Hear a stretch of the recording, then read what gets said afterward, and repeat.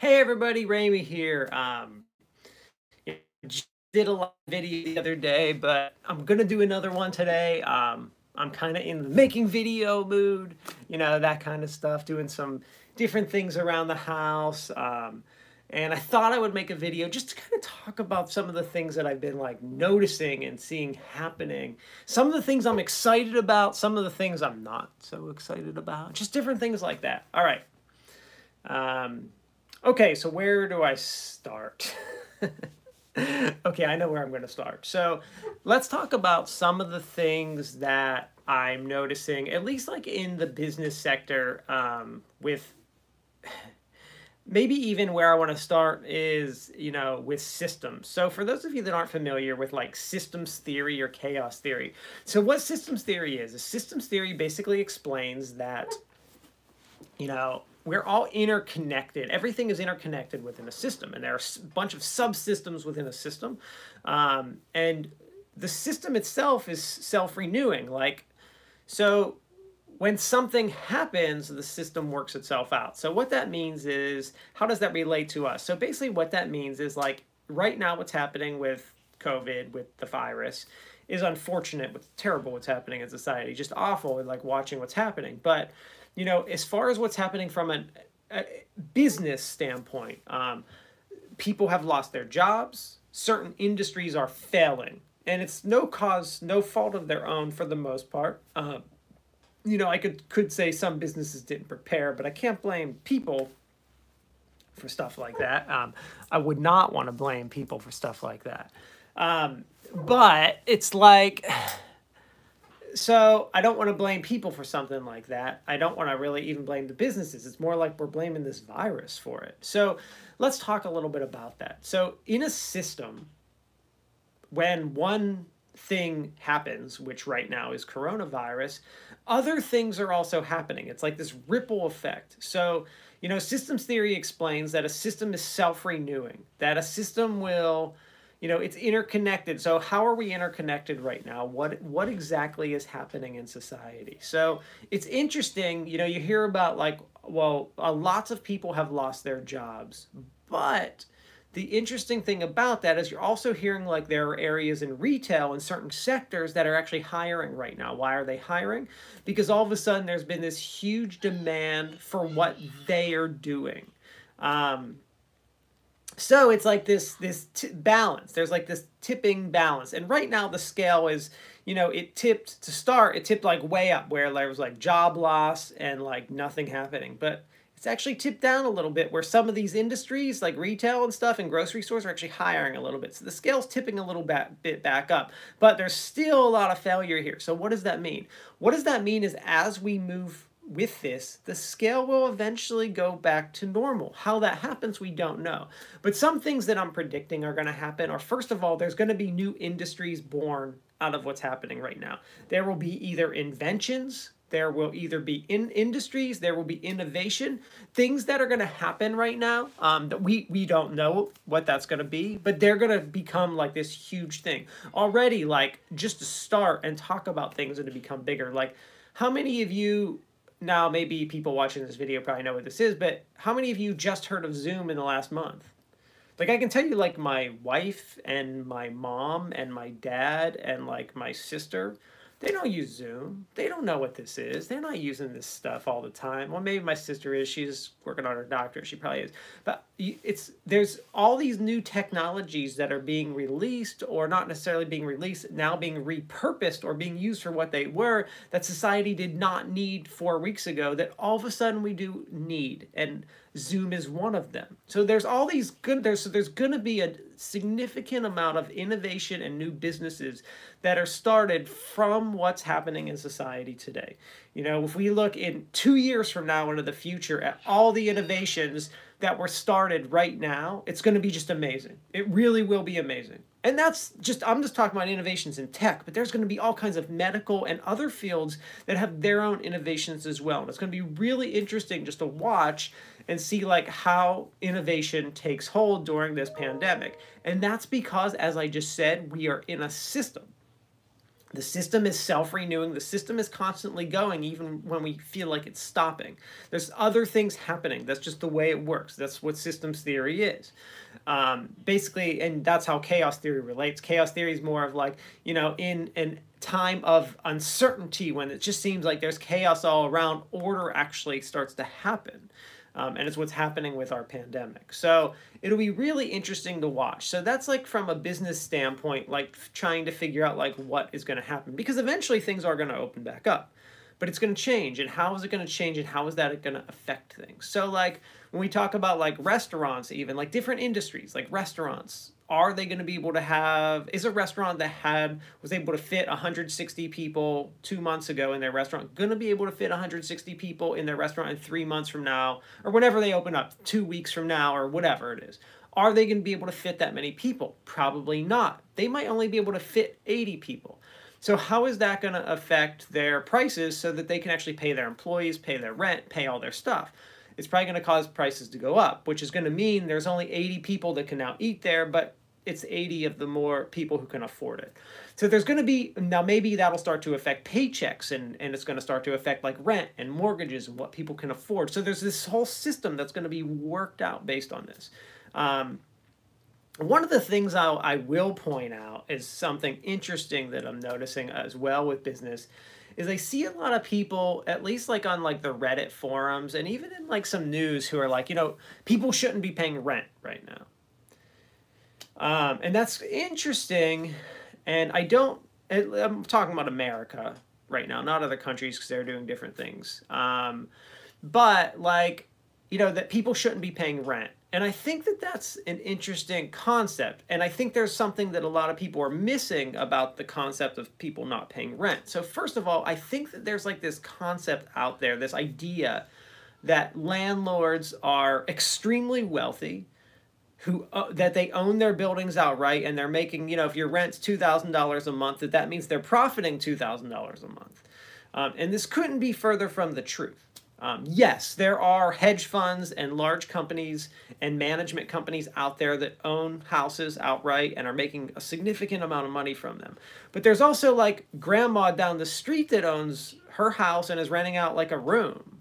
And she's doing that because she needs it to pay the mortgage. Or there's like, I own a property, and I own one property besides my house, and I charge rent for it, but I also have a mortgage. And let me just explain how this works. So like I have a mortgage on the house. I charge about $150 to $200 per month more than what my mortgage is, which seems like, oh, that's awesome. Like I'm making like over $2,000 a year on the house. No. Not at all, because what's happening is I have an HOA fee that I have to pay on top of that. So part of that $200 a month that I make goes towards the HOA fee. That's like 50 of the dollars. So now we're down to 150.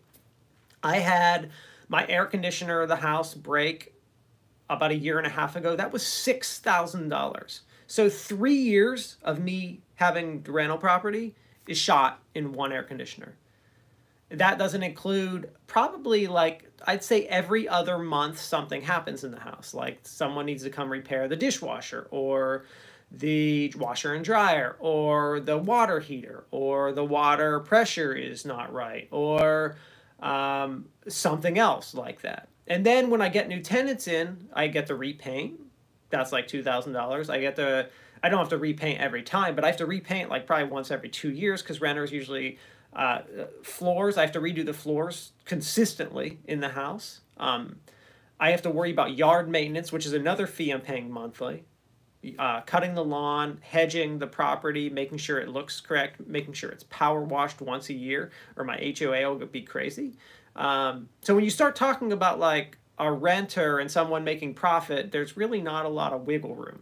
The way that you make profit from renting a property is actually holding on to the property until the mortgage is paid, which for me will be in 20 years. And then, yes, whatever I'm renting it for, I will be taking a significant amount of money from. But it's taking me 30 years to get to that point.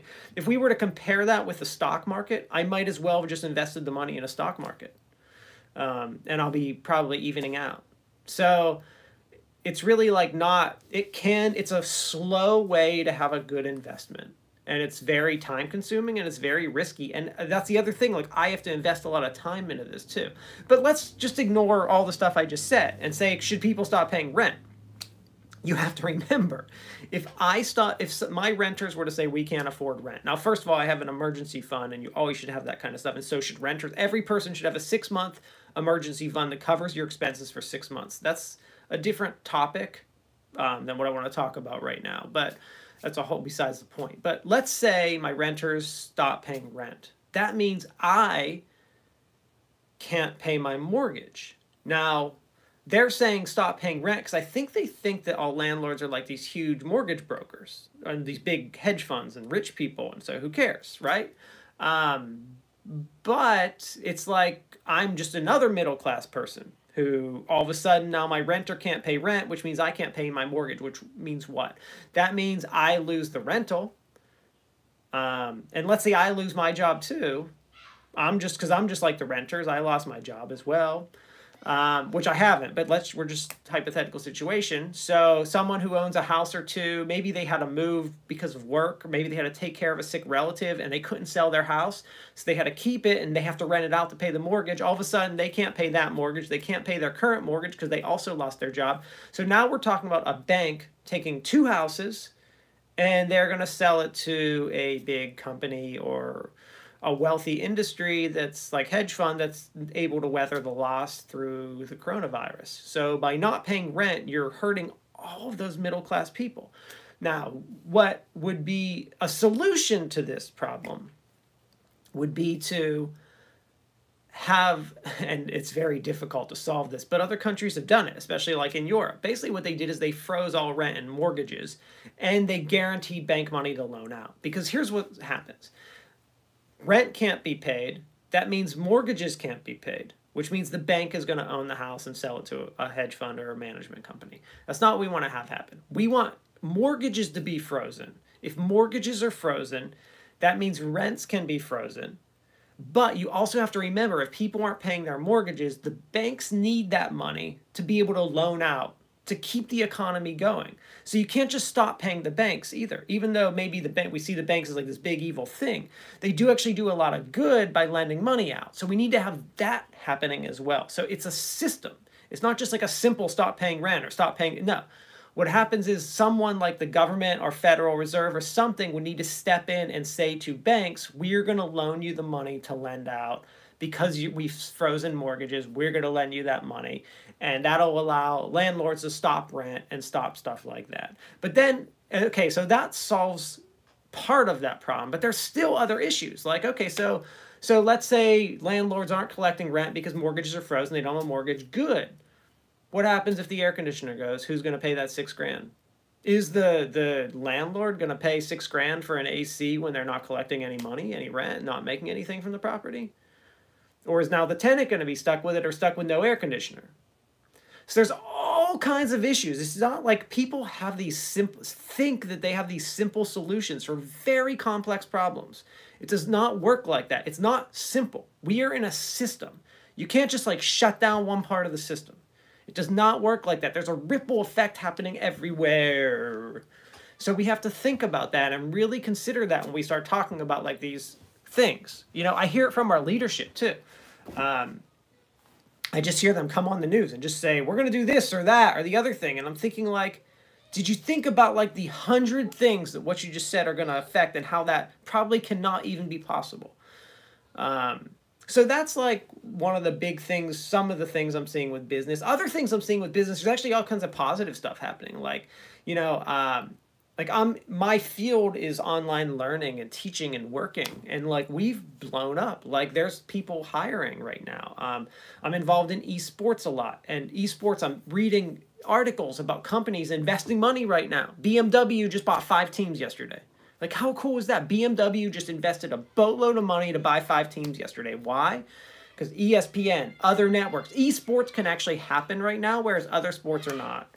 So we have things like that happening, which is really, really cool and exciting. And like, you know, I like being able to see like businesses thrive in like a time when like it's really hard to, because that's how the system works. Like certain things remain successful, certain things do not. Like, you know, Instacart is doing really well. Like they bring food and buy things for people and bring, like, I think that's just a brilliant idea. I'm glad to see something like that working. But like the airlines, which are a great business as well, are doing bad. So we have to figure out like how do they fit into the system and how will they come back, and hopefully they have money to weather the storm, but the government's able to supplement them. Um, you know, my ideas for the government helping out during a crisis like this when we have to be shut down is do what Europe did. You know, stop, like we got this stimulus, like people are getting stimulus money, and it's like, first of all, it's a very odd amount of money. It doesn't make a lot of sense, and I guess I could talk about my spiel about the whole stimulus thing right now. So, so let's talk about some of the problems. So first of all, the stimulus is going to make a lot of people rich, a lot of businesses rich. We have hedge funds claiming to be small businesses applying for stimulus money. We have people who have $30 million in the bank who are just living off the investment of the interest of the 30, which means like they have like a $400,000 a month income. I mean, year income. But that income's not really income. It's just interest off their investment. So it's not counted as income, even though on their taxes, they're just living off of interest. And they're actually able to make $400,000 last year, and they are also able to collect stimulus money. And this is happening because I'm seeing it on all the Reddit forums that I'm on with all the people who have retired with a large amount of money. And they're like, this is ridiculous that I'm getting a stimulus right now. My salary last year was $200,000. But yet the guy who made 80 grand last year that's fired from his job is not getting any stimulus money. So tell me how that makes any sense. The guy who made 80 grand last year that lost his job, that might be losing his mortgage, is not getting stimulus money. And the dude who made 200 grand off his interest of his bank account or in investment funds is actually going to get stimulus money. So that's what our stimulus did. It's a very odd thing. My solution for the stimulus would have been something much different. I would have done more what I really like what Europe did. Anyone who lost their job and made like up to a certain amount. So like couples, let's say use the amount the government did, 75 grand individual, 150, you get 80. If you lose your money because of what's happening right now, you lost your job, the government's going to give you 80% of your salary. So what does that mean? That would mean like couples, and let's say you made like $300,000, but you lost your job, you'd still get up to like the maximum, like the 150 maximum, you know? So that means every person who lost their job would be getting this money. Now, why do I agree that that's a good solution for right now for short term? Because the government's forcing us to shut everything down. I think that when the government says we're opening back up, they stop that. And because we can't have people just like claiming they're not, you know, there's going to be all kinds of problems with it, but we really have to step up and make sure the economy does not collapse right now. You know, we don't want to have this like economic fallout, and it's going to happen, and we need to make sure we do what we can to offset it. We have to remember, unfortunately, interest rates were already too low to begin with, and taxes were already cut too much in the last 3 years, which is a huge problem. We should have never did this. Like all the things I've been talking about when the economy tanks, because the government's not going to have anything to, all the things that they normally do to stimulate the economy, they're not going to be able to do. And they really can't do it when there's a huge virus out there. So, you know, so let's talk about things happening. This leads right into my conversation about things happening in society right now. So, like, there seems to be a big, like, reopen certain states. Like, there's a big reopen North Carolina and reopen certain states. And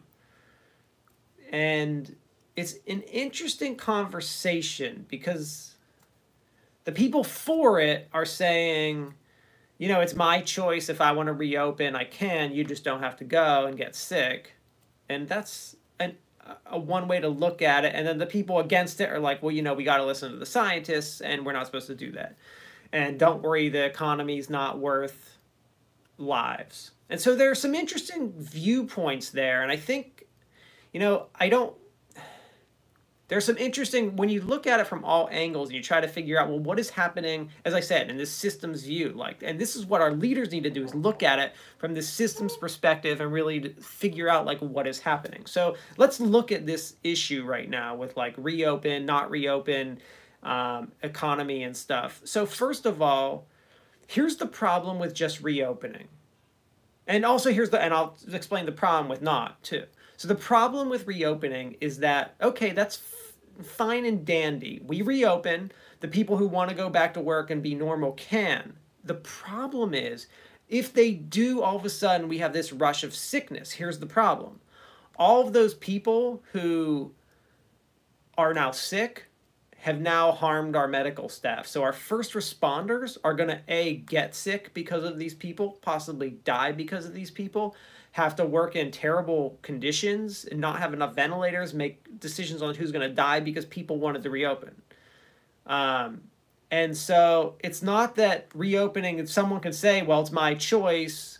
The problem is your choice is going to affect our medical system. So that's the problem with reopening. It's not that this choice is going to affect you. That's fine. Like, I don't care. If you sign a waiver, if I get sick, I will not go to the ER. Fine, you go ahead and reopen up. But the problem is that's not what's going to happen. The problem is all the people who do get sick will go to the ER. And even if it's just one person and you affect a doctor and that doctor gets sick and dies, you caused their death because you wanted to reopen and you went out, you took a risk that's now straining everyone else. It's the same, it's the seatbelt argument. If you're not familiar with what that is, it's like, it's my choice not to wear a seatbelt. So if I get in a car wreck, it's on me, right? I'm the one that's going to die. No, what actually happens is if you get in a car wreck and you didn't wear a seatbelt and you're more injured now because you didn't wear a seatbelt, guess what? There's some hospital that's going to have to treat you. And because you didn't wear a seatbelt, your insurance might not cover it. And even if your insurance covers it, somewhere someone's going to have to pay for your injuries because of your neglect. That means either you're costing the insurance company a bunch of money that wouldn't have had to happen if you would have worn your seatbelt, or the medical hospital now has to deal with it and eat that cost and charge everyone else more money. So this is where, like, we're all part of a system we have to think about. So, like, you can't just do certain things. It just doesn't make sense. Now, let's talk about the problem with not reopening. Because the people who are saying reopen, there is a good point there. We can't just stay shut down forever. First of all, as I said earlier, the government needs to step up and have a solution for us, a unified plan. And maybe that plan is, hey, we are going to do what China did and just completely shut down. But we don't need to do that. But let's say we did. Then the government needs to have a plan to make sure the economy continues to function. And that might be paying everyone a salary while it happens, while there's this mandatory shutdown. Fine. The other solution is to look at what some of the other countries did who have successfully stopped this virus in its tracks and remained open. The number one country who did it, Taiwan. Just follow their model. Why can't we just follow a model of a country that's working, that's doing this? They remained open for the whole time, which we're past the point of that because we didn't do anything. We were not proactive. We've been reactive. But we can still come back. How can we come back? So do what Taiwan did. Taiwan, everyone wore a face mask while the virus is out. If you were affected, they did tons and tons of testing. If someone was affected, they had a mandatory quarantine, which they faced jail time or a big fine if they broke it, because we can't have people breaking quarantine if they're sick. So if you're sick, you're mandatory quarantine. Everyone who you exposed also has mandatory quarantine, which I know would be not fun, but that's what you do. And guess what? You find so there are these little pockets you find everywhere of the virus, but you shut them down so hard right away that it doesn't spread, and that allows the rest of the economy in Taiwan to continue. Schools to go on, kids to go to school, all the stuff. But you have to do that kind of stuff. In Taiwan, the kids, like when they sit at a desk, they have a divider. So like if a kid coughs, it doesn't go to the kid next to them. So like we've got to start thinking in those terms to figure out how to actually get the economy on track. Because I can tell you right now, like if you opened up today, I can guarantee the people in my neighborhood aren't leaving their house. They're not going to a restaurant tomorrow unless you guarantee their safety. They're not going to a movie. They're not going to concerts. They're not running the stores. They're not doing anything. So you've got to really come up with and figure out how to make this safe, how to do it. And there are ways to do it. We just have to do it. It doesn't even take a genius to figure it out. We have a model. We have countries doing it. Follow the model. It doesn't need to be polarized politically, which what we're doing. We have the left and right fighting with each other over common sense issues that, I mean, we have top epidemiologists who are experts saying, look, here's what's going to happen. Yes. And people don't understand when they say this is what the model predicts, this is what the model says. Now, people who are making assumptions about these models, I see comments and Reddit and all over the web, have no idea how to read statistics, have no idea what the models actually mean, how they change, how different factors, variables being fed into the model change things. They don't even know how to read what the model's saying. Let me just give you an example. So they're saying, the big thing is our social distancing is working. They were, people were saying, well, the model originally said 2 million people were going to die of this. And then they changed it to 200,000, and then they changed it to 60,000. So these people don't know what they're talking about because the models are all wrong. These scientists are bonkers. No, that's not what happened. The 2 million number was, here's what's going to happen if we do nothing. The 200,000 people dying model was that they assumed that only a certain number of people would social distance. What happened is it turned out more people were social distancing than they thought actually would listen. So they were able to lower their estimate from 200,000 to 60,000. They were only able to lower their estimate because it wasn't their model was incorrect. It was their variable. They thought that people wouldn't listen, and actually more people did. So it wasn't even that their model was wrong.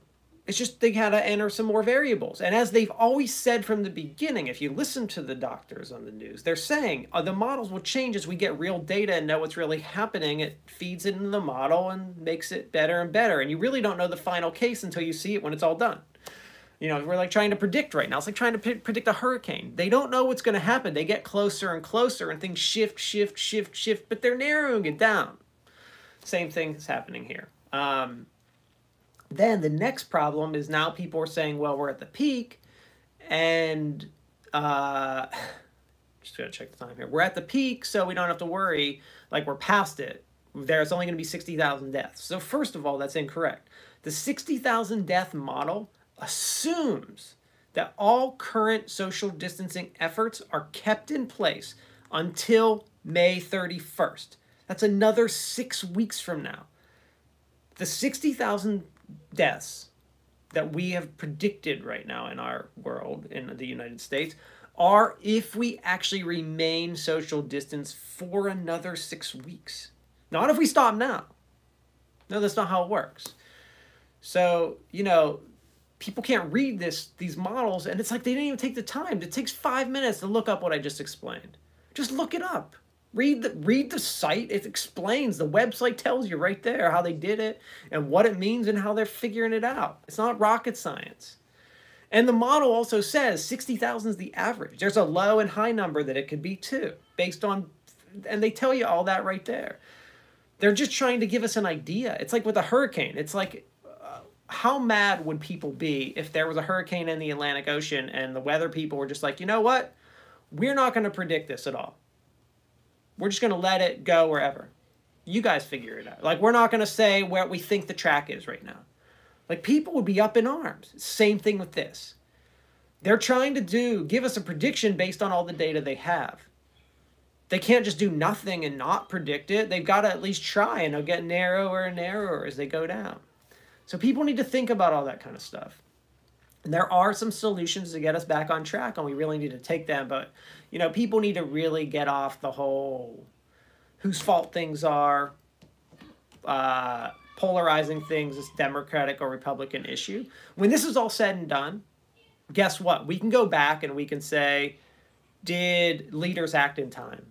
Did they do all the right stuff? Were there ulterior motives involved? Was China involved? Whatever the conspiracies we have right now to investigate, we can go back and investigate all that stuff and see what we can find out what really happened. If people did things incorrectly on purpose, we can, do whatever we can in the law to prevent that kind of thing from happening again. But we have to wait until we get to that point. Like, we can't do that now. We don't have the resources. We need to spend the resources we have on solving the problem at hand. Those are problems that we will deal with in the future. So anyway, those are my thoughts on this issue and kind of what's been happening. So hopefully you enjoyed, and maybe I'll be, now I probably won't be back again tomorrow. Well, we'll see. Who knows? I never know what I'm doing day to day. So in a bunch of meetings the rest of the afternoon. So actually it's lunchtime for me. So I got to go eat lunch because I need to eat lunch quick before my next meeting. So anyway, hope you enjoyed, and later I'll